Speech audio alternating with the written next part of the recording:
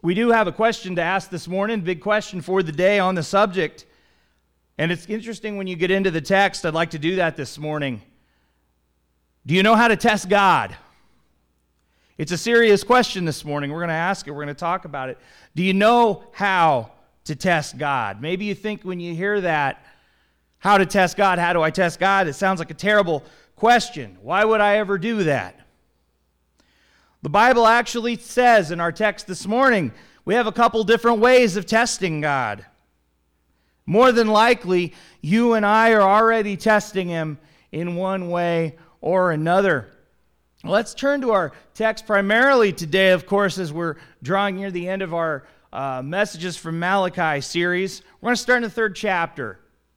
Got a block of text here, verses 6 to 15, and we're going to jump to some other scriptures here in a little bit later out of the New Testament. After today, we have 1 week left in this series, and then we'll jump into something new mid-November, just to bring you up to speed. How do we test God? Let's read of the ways from our text today. The prophet Malachi, once again, my messenger is what that name means, delivers the following words.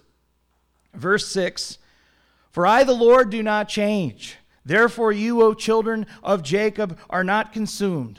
From the days of your fathers you have turned aside from my statutes and have not kept them. Return to me, and I will return to you, says the Lord of hosts. But you say, how shall we return? Will man rob God, yet you are robbing me? But you say, how have we robbed you? In your tithes and contributions.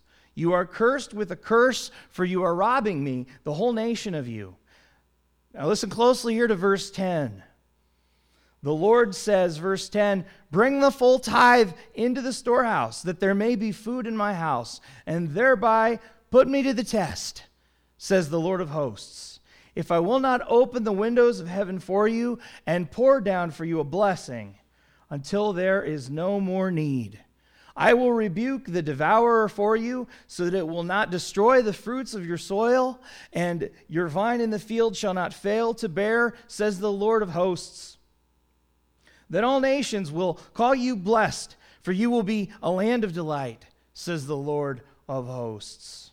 Verse 13, "Your words have been hard against me, says the Lord. But you say, how have we spoken against you? You have said, it is vain to serve God. What is the profit of our keeping his charge, or of walking as in mourning before the Lord of hosts?"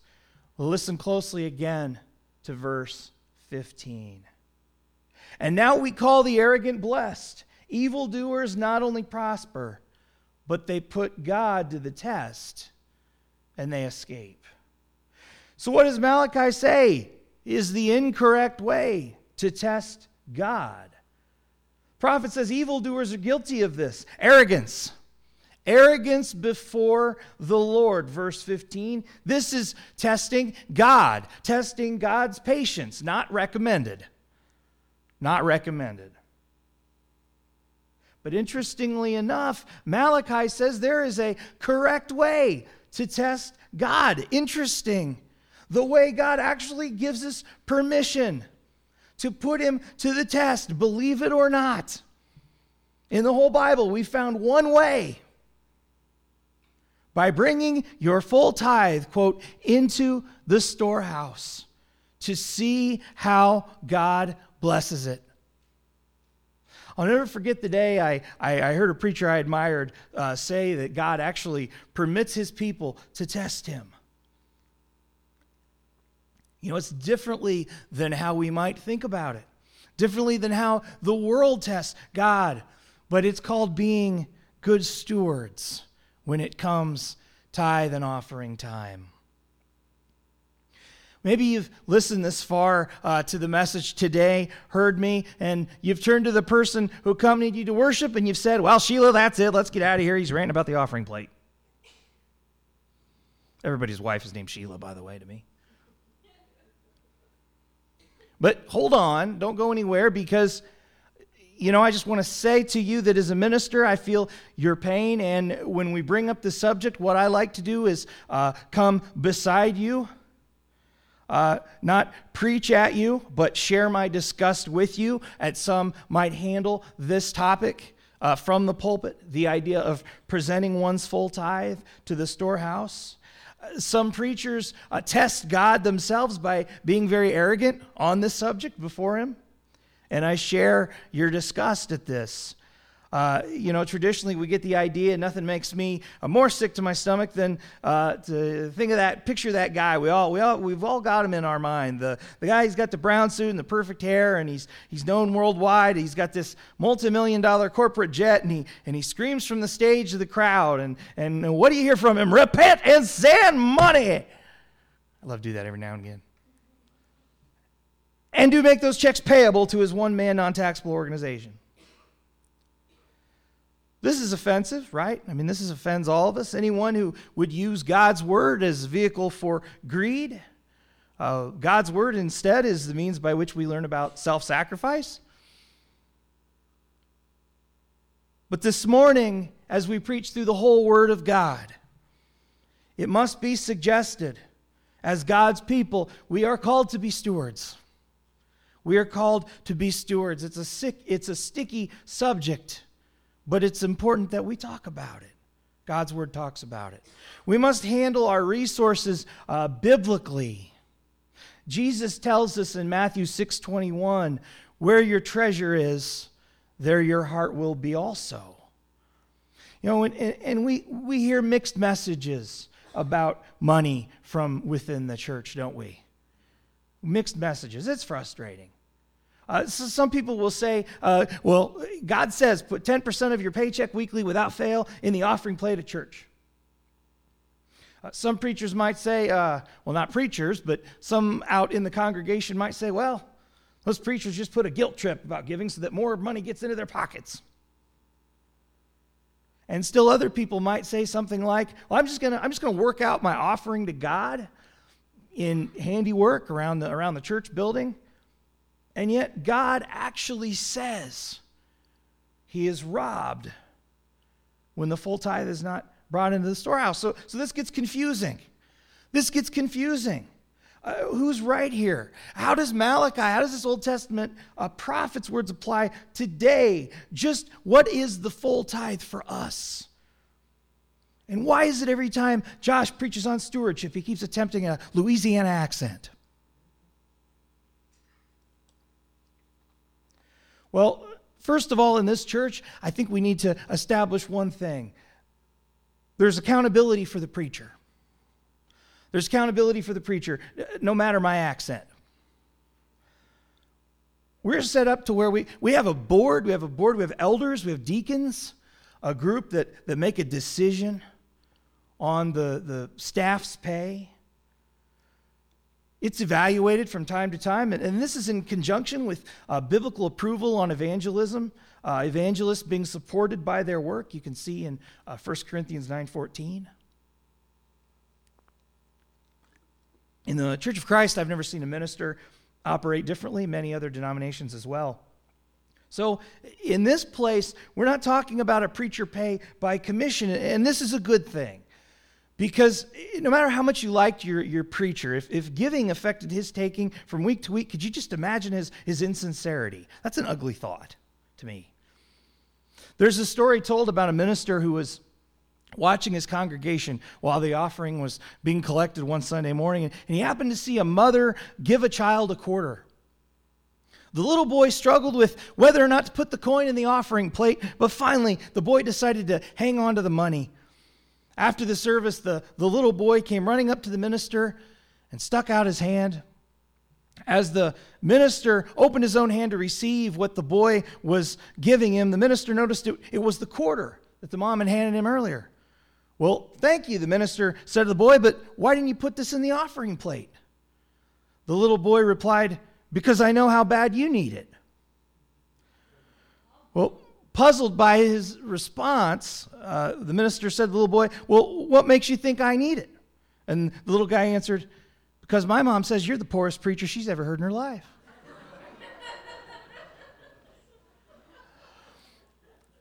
Fortunately, trustworthy ministers don't preach behind a pulpit with a tip jar in front of it, right? Run if you see that. I don't know how some other guys justify it, but biblically, we ministers support our families not by performance, but by the hand of God. We rely on God to provide through his church. And there will be a system of checks and balances established for that giving. And secondly, when it comes to giving, this is a point we really need to take from this morning. Let me be clear, the church today is not actually under this Old Testament tithing system to which Malachi is referring. We need to establish that. And this is to say, we're not held today to any kind of mathematical full tithe. We'll talk more about that. We'll break that down a little bit more in a moment. But understand that just because God hasn't commanded a specific level of resources from our personal stockpiles, this doesn't mean we aren't in danger of robbing God. So what system are we under? What does the full tithe look like for you and me? Here's where we want to turn to 1 Corinthians. I believe we have this on the overhead. 1 Corinthians 16, verses 1 to 2. See here, Paul is writing to the New Testament church. This is the directions for us that we still follow today. Paul says this. Now concerning the collection for the saints, as I directed the churches of Galatia, so you also are to do. Here he's writing to the church of Corinth. It applies to the church of Pharis too. On the first day of every week, each of you is to put something aside and store it up as he may prosper, so that there will be no collecting when I come. Now, jump with me a little while. 2 Corinthians 9:7, I believe we also have up there on the overhead. Yes, we do. And these are also Paul's instructions for the giving of the offering as we take up. Each one must give as he has decided in his heart, not reluctantly or under compulsion, for God loves a cheerful giver.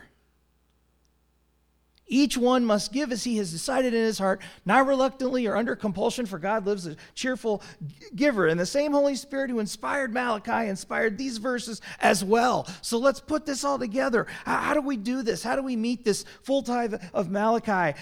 Does it apply to us today? Well, I think we can take the following, friends. First off, our offering is to be given weekly. Is to be given weekly. The full tithe today, via Paul, given weekly. In 1 Corinthians 16, Paul literally says in the Greek, upon the first day of every week. What day is that? One commentator adds, each week the Christian is blessed, he or she must give for the support of the Lord's work. This gets into some fancy questions, some tricky questions. If I stay home from church on Sunday because I have a headache, does that dismiss me from my financial stewardship that day? Will man rob God? This is a hard question. And sometimes we justify our answer. We're good at justifying our answer. I have my sister or family in town. We always go out to that expensive restaurant an hour away a couple times when they get here. So I better just hang on to that offering till next Sunday. But Paul writes in 1 Corinthians 4:2, it is required of stewards that they be found faithful. Are we being the church or are we just going to church? So I'd like to strongly encourage you, my friends, regardless of your circumstances, give weekly. Don't put God to the test in being faithful.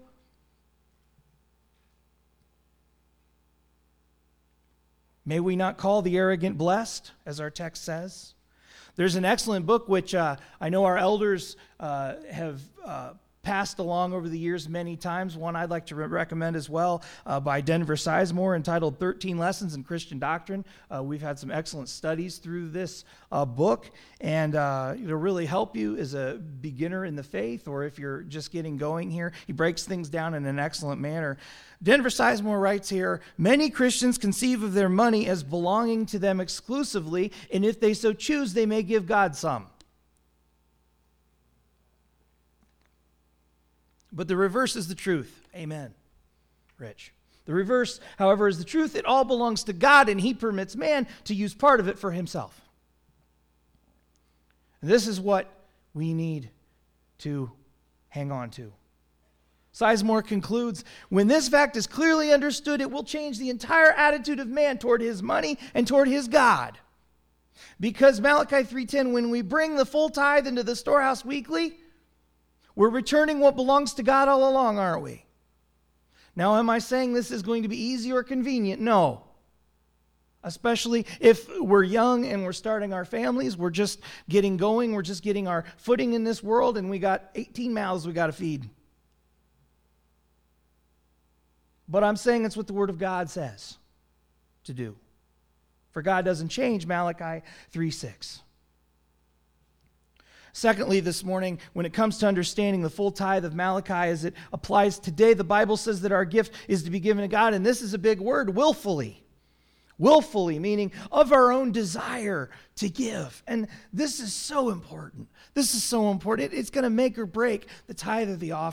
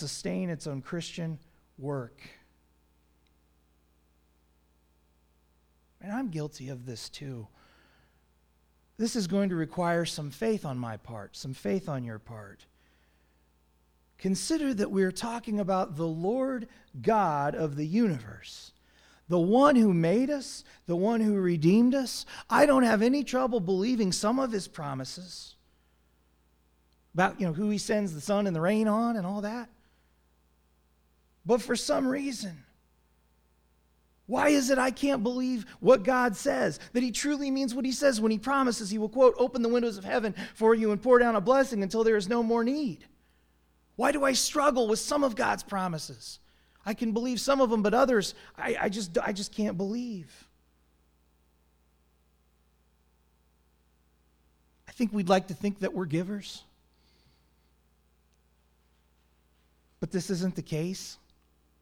Dennis Green of Church Campaign Organizer Church Development shares the following statistics. Hard to believe, but they found that the average Protestant Christian on average gives about 2.2% of their income. On average, statistically speaking, only 2.2%. So think about this, folks, statistically. Many of us could afford to increase our giving even to 5%. But most people don't feel they can survive off 90% of their income, let alone 95%. Trusting God to take care of us isn't easy. It's going to require our faith in Him. It's going to require our dependence on Him before we can bring that full tithe into the storehouse. Do we understand why the Bible says it's truly a test of the Lord? It really is. It really is. So the New Testament church must continue to believe the words of the prophet Malachi, knowing that we're biblically testing God in obedience. Considering our ability to give alongside the needs of the church, we can find out what those needs are. How do we know what the needs are? Well, we have a handy-dandy board hanging up behind the kitchen door, advertising weekly where our giving stands in relation to the needs. We can evaluate those numbers from time to time. Here's a really good idea. If you're wondering what the full tithe means for you personally, pray about it. Spend some time before the Lord. Ask for God's wisdom on the matter. James 1:5. But we don't want to decide what we're giving after we're already in the church pew. We want to get a plan, make a personal budget, remembering that all we have comes from Him. All we have comes from Him. I know it's not easy sometimes to keep food in our own houses, let alone food in God's house, verse 10. And I'm well acquainted with, for example, that conundrum of keeping a family fed and taking care of insurance payments, etc. I've been there when you know that there's a check coming in the mail or whatever, but when it arrives, it's not exactly the number that you'd hoped for. And I'm convinced that trusting God with your finances is not always going to make sense by the numbers. But if God's people in the Old Testament could give 10 to 25% of the tithe to the Lord, why is the average Christian today, under no law of giving, only giving 2%?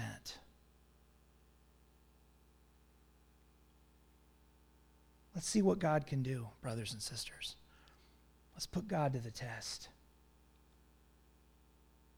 Willfully. Because God knows, if we'd rather just save that money for Cracker Barrel, by golly, we better just keep it in our pocket for Cracker Barrel.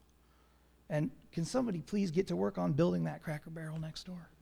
I've been talking about it. I've been preaching on that for 4 years. I don't need your money. I need your Cracker Barrel. That's one of my ministry goals from 2014, by the way. But brothers and sisters, that's the challenge. It's a challenge for each one of us. Test God on this. Decide what you're going to give. Give it cheerfully. Make some plans ahead of time in the matter. This will make you a whole lot more cheerful when it comes time to do the giving. Story is told by a fellow preacher about a man who complained about his church, always asking for money. He worked hard, physical labor for his wages, and it was difficult for him. It was just too difficult for him to consider giving it up on Sunday mornings. And obviously, maybe the man didn't see the priority of what God does through the church. And so the preacher continues. His friend said to him, I know how you feel. I once felt the same, but then something happened to me that changed my thinking. His friend continued, a baby was born into our family. We discovered that the baby needed a lot of things. Clothes, food, medical attention, and much more. As the little boy grew, we had to pour out more and more money for him. The older he got, the more he cost. Teenage boys consume so much food. And his friend stopped for dramatic effect there, because just the word teenager evokes dramatic effect because teenagers are dramatic, right, with everything.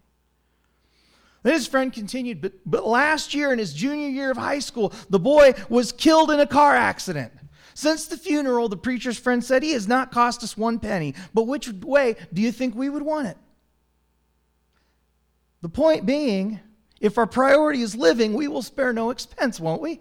If one of my children faced a condition that threatened their very life, and if I had to pay out of pocket thousands, $1 million to get the right treatment, I'd be in debt until Jesus came back for my child to get the care that she needs. And so this preacher concludes, similarly, if our priority is to see lost people receive salvation through Jesus Christ, shouldn't we give all that we can, cheerfully, willfully, to help his church carry out that mission? Because if we're spending more of our money on entertainment, pets, sporting events, eating out, direct TV, and a million other things than we are on fulfilling the Great Commission, our priorities are way off as Christians. I can't judge other hearts, I can judge my own. I know he does. I do know the Lord's command for us, my friends, is to bring to him what can be multiplied for the kingdom. That's what we're here. That's what we're supposed to be doing. Hopefully we won't refrain from joining with him on this. We are giving to God what is God's, to the one we claim to give glory above everything else. Comedian Chevy Chase once joked, I believe in a God that doesn't need heavy financing. And you know, that's true. God doesn't need heavy financing, but he does ask for stewardship. And he promises blessings in return. So maybe we can rest easy knowing that testing God faithfully, the Malachi way, is not about being a burden. It's about worship. It's about allowing, verse 10, the windows of heaven to be opened. It's about seeing God doing bigger, better things with our resources for his kingdom than we ever thought possible, or that we will possibly even see in our own lifetimes. People that have given, that those blessings are still being used and will continue to be used. It's about being the people that God says in Malachi 3:12 are a land of delight. As opposed to what the arrogant say, it is vanity not to serve God, verse 14. For only the service to God will matter in eternity.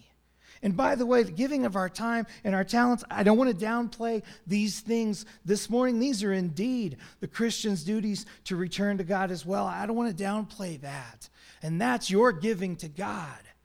And thank you so much for that.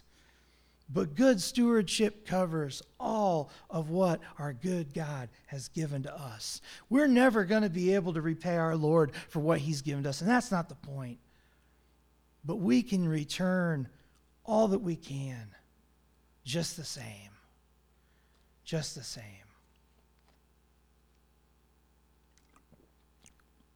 One more thing as we're wrapping up our study this morning. There's a unique word in the text here. If we could jump back to the text from Malachi 3:10. Our text contains a word that is unique here. I want to touch on this briefly. The word in the original Hebrew, which we've translated test in verse 10, it comes up other times in Scripture.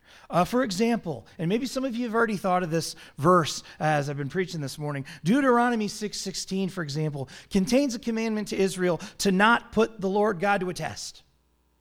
Flat out says, do not put the Lord God to a test. So maybe if you're hearing this, you're thinking, what is he even going off about?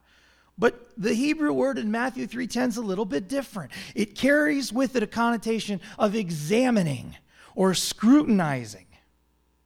You see the difference here with testing God. See what God will do with what you bring back to him. And that's the message from Malachi this morning. So I'd like to challenge you. Test our God. Give what you can. And I'm not saying this because I'm a preacher. I'm not saying this because I work for Ferris Church of Christ. I'm saying this because God says this. And then watch and wait, knowing full well he's doing the same, my friends. Let's pray. God, I just want to thank you this morning. I just want to thank you. All that we have comes from you. You're so good. You're so good to each one of us. Lord, I pray that these words this morning, that they would not be a burden to our ears, that we would not hear them and turn from them, that we would not ignore them. But Lord, that like we do with so many of your commands or of your promises, that we would accept them, that they would not fall on deaf ears, but that we would really trust you. Trust you as our Lord. Trust you as Lord of every part of our lives. Who we are, the talents you've given us, the time that we borrow, and also our financial resources as well. Lord, I pray this morning that we would not be offended or turned off from you, but that we would be encouraged. We would be encouraged to give up, surrender a little bit more of who we are. Lord, if this be an area in our lives in which we need to surrender control, in which we need to say, hey, Lord, take this too. I haven't done this in the past. I haven't let you be Lord of the checkbook or Lord of the savings account, Lord of the portfolio, whatever, that we would let you be God over that part of our lives as well. Lord, I thank you for those that I thank you for the giving that we do, Lord. I thank you for the opportunity that we have to be cheerful givers. Help us, Lord, to understand that this is an act of worship. And that you love us and you want only the best for us. Help us to come to you with everything and just to see what you will do, just to examine. You build your kingdom today and in the future in ways we won't even see.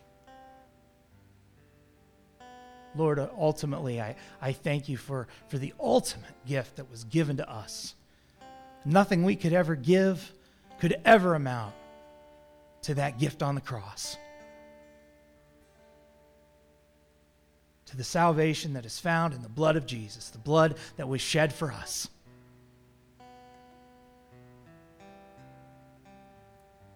Lord, I pray that sacrifice would show in every part of the Christian's life so that we would be able to reach others for you. Help us to be better stewards. In Jesus' name I pray these things, amen. And ultimately, all that we have to return and all that is shown in what we do return to God is shown in where our heart's at, amen.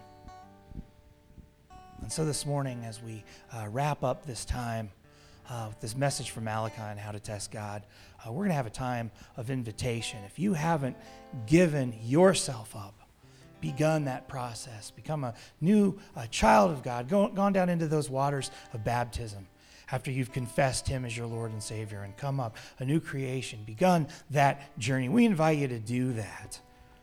Or if you're already a baptized believer of Jesus and you'd like to transfer your membership to Ferris Church of Christ, we give you an opportunity to do that as well. If you have another public decision that you'd like to make, we'd like to invite you to come forward. We're going to stand and sing all about giving. I give you my heart, Lord.